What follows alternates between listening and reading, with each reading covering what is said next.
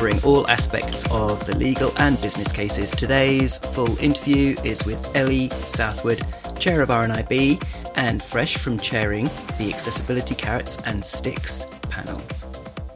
Eleanor Southwood is here, or Ellie, if you prefer Ellie, from RNIB, of course, Chair of RNIB. Lovely to have you here. Thank you. So you've just chaired one of the panels here. What was the panel called? So the panel was all about carrots and sticks in the context, of course, of creating a more inclusive world through websites, apps and digital technologies that people with disabilities can access properly. So to what extent do we need to be working really closely with businesses and taking the carrot approach and working together collaboratively? And then is there a point where we need perhaps to make greater use of the stick, so the legal enforcement side of things? We heard from 4 really different panellists with different perspectives, which was great. So in the US, people would perhaps be familiar with the fact that often more legal action is taken in cases like that. And I think our conversation revealed that sometimes that isn't always as helpful as it could be. And actually, sometimes a bit more carrot would help.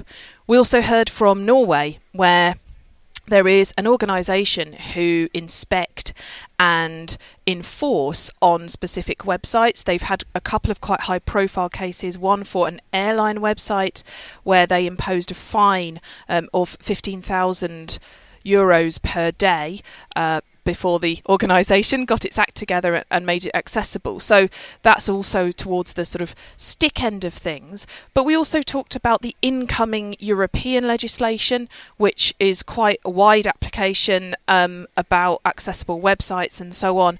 And obviously thinking in our current context in the UK about how we implement that, because it will be up to individual member states. Whatever happens with the B word, it will be up to individual member states to implement that. So, it was a really fascinating discussion. Lots of really interesting themes around, it's really important to work with businesses. It's something we do a lot at RNIB. So we're working with some of the airports at the moment on accessible kiosks. We've done loads of work in the past with the Googles and Amazons of the world. And in fact, the voice that you hear on your Amazon Echo was originally came out of an RNIB project and introduction. So some of these things have a fabulous legacy. It's interesting you have the title of this as Carrots and Sticks. It's not carrots or sticks. And why is that important? I think the importance of having both that collaborative way of working, but also knowing when it's time to get legal, that feels really important. And what we heard, I think, from all the panellists was that actually both of those things matter.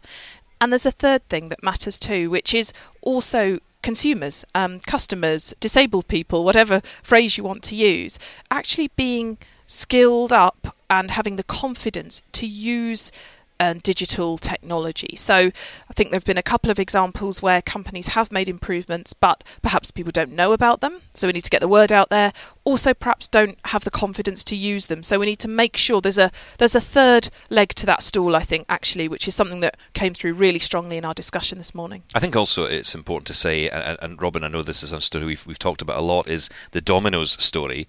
You, of course, have written about it, and we've talked about it plenty.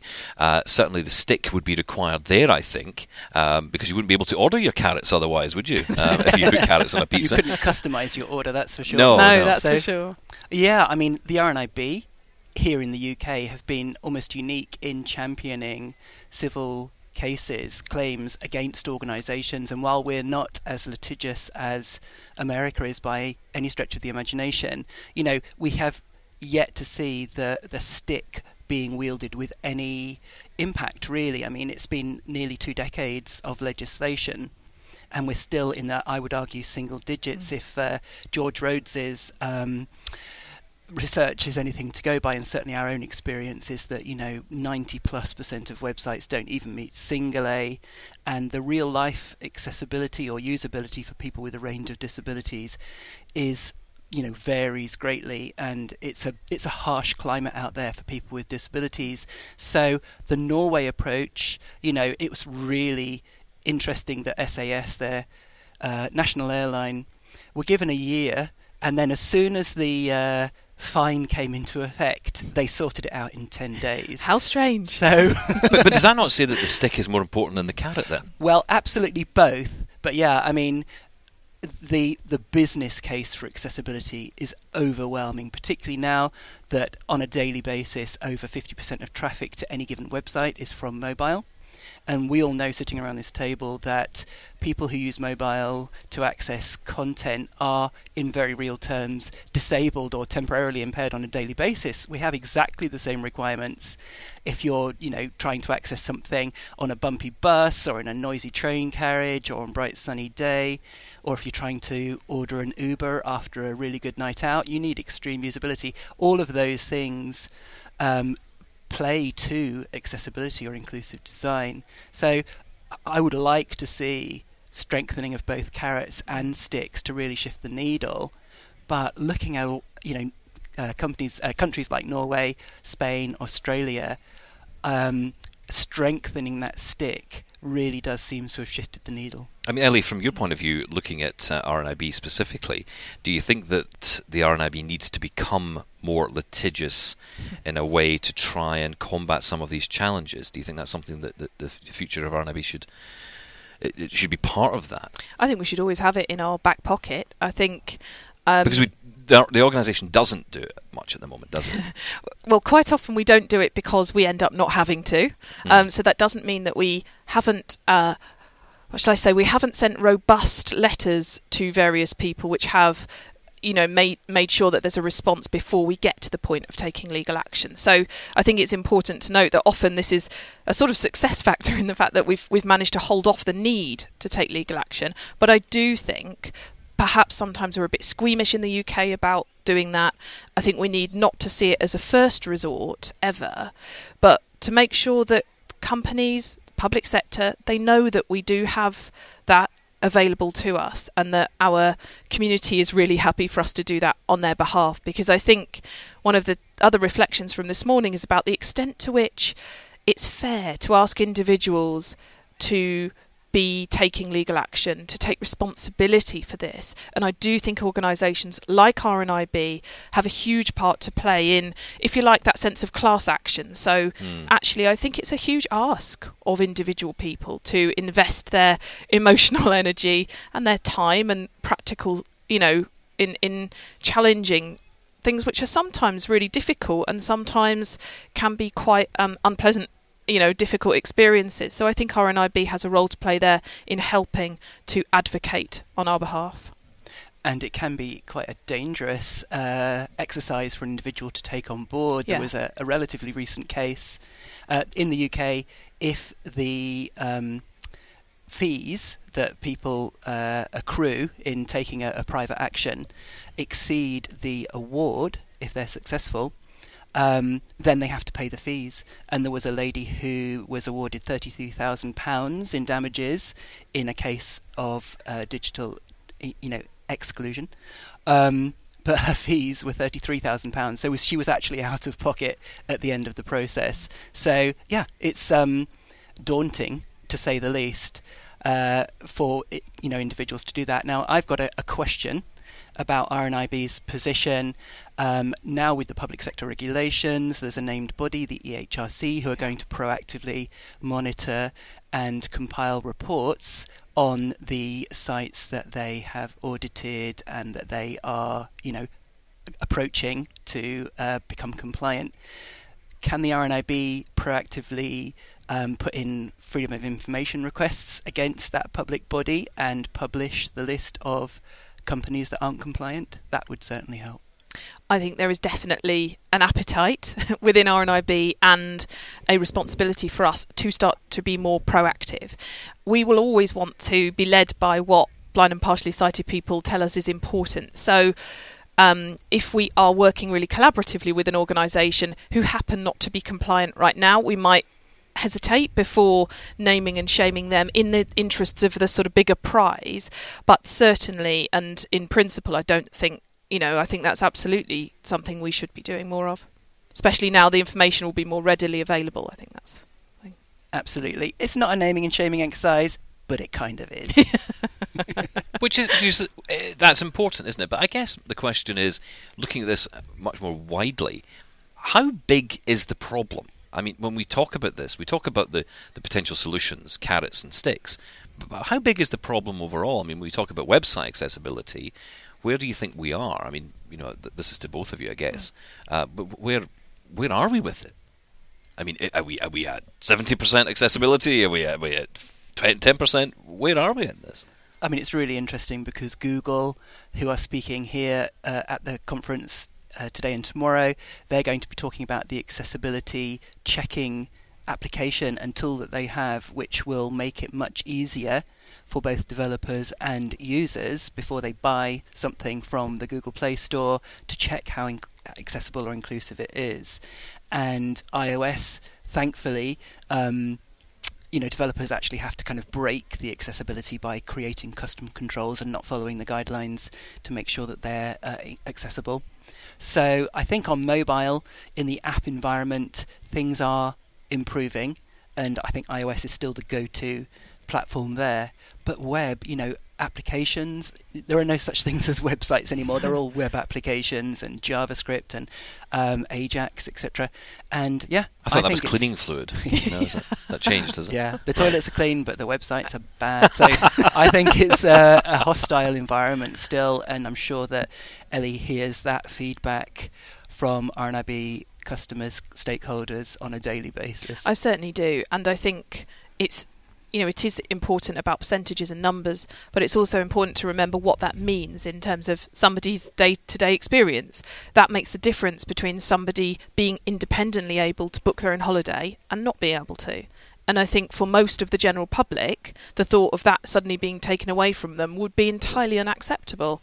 And, we shouldn't be accepting it on behalf of blind and partially sighted people either.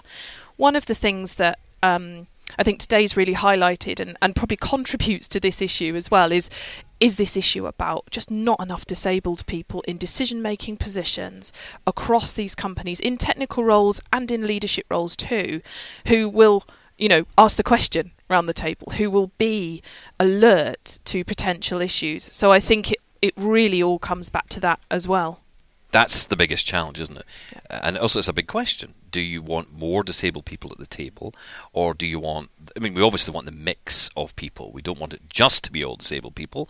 We don't want it to be just all able-bodied people. It has to be that mix, doesn't it? Because otherwise, how does anyone else learn anything? And I guess in some respects, it would be good if the leaders themselves were actually able-bodied people, but with this thought in their minds, with this understanding and realising the value of us as blind people as customers. If we're serious about designing services that are usable by everybody in a society which is as diverse as you can imagine, then the organisations, the decision-making bodies should reflect that diversity. And I think that also means people who do not have lived experience of disability having accountability for how they are listening to us, how they're hearing, what they are doing, to make sure that even if that voice isn't at the table, that it's definitely in the conversation. I should also say, on the TechShare Procast here, we're talking to business directly. So I guess from your perspective at RNIB, Ellie, it's important to say that RNIB is open for business in this sense, to come to RNIB to offer support to businesses who might want to know how to make their websites more accessible or how to enable their shopping experiences to be better for disabled people. The first point of the place to start with this is a conversation. So I think there are very few businesses out there where if you said, digital inclusion, it will increase, number of people who can buy stuff from you or interact with your website or app. There's very few businesses who'd say, oh no, thanks, you're all right. However, I think where it gets difficult is people knowing what to do. And the thought of the legal risks, I think sometimes, I wouldn't want that to be putting businesses off. So I think there is a conversation has to be the start. We're certainly there, ready to support. And also, we have a large community of blind or partially sighted people we can reach out to help to test websites and apps, to help to advise, to give feedback. And that, I think, is a hugely valuable thing for any organisation, public or private sector. for the benefit of balance here, AbilityNet also has this option available as well for businesses. Absolutely, and there has been a history of the RNIB's web accessibility team and AbilityNet's consultancy team working together collaboratively on ensuring that there is a full appreciation on the part of our clients to make sure that their products and services are fully inclusive. And I would say that's table stakes. I mean, we were talking a moment ago about, the diversity at C-level, at trustee level, at product team level, etc. And we've seen time and again where if a service or a product has been created in a bubble, I'm thinking of AntennaGate with the iPhone 4, where they never took it outside of the Californian kind of basin, and so they never realized that attenuation of signal was a thing until it went out into the wide world, and that really turned around and bit them. In this age of extreme computing, where everyone's computing on the edge, regardless of whether they've got a disability with a capital D or an impairment, we're all using technology in extreme environments. Accessibility and inclusive design should be table stakes, and that's where disabled people can really add value, and they should be represented at every level. And as far as an accessibility champion, it's not enough to have one. Obviously you need to, but even at C-level, one person championing accessibility within an organisation isn't enough. No. You need one within every department, within every team, and in fact every team member needs to be invested as well and passionate about doing things in an inclusive way. And then we're all visually impaired around the table here, will have a much better experience on a daily basis online. It's still a really tough environment out there. It is. Ellie, thanks so much for coming on to the podcast. Pleasure. And sharing your thoughts. Thanks, Ellie.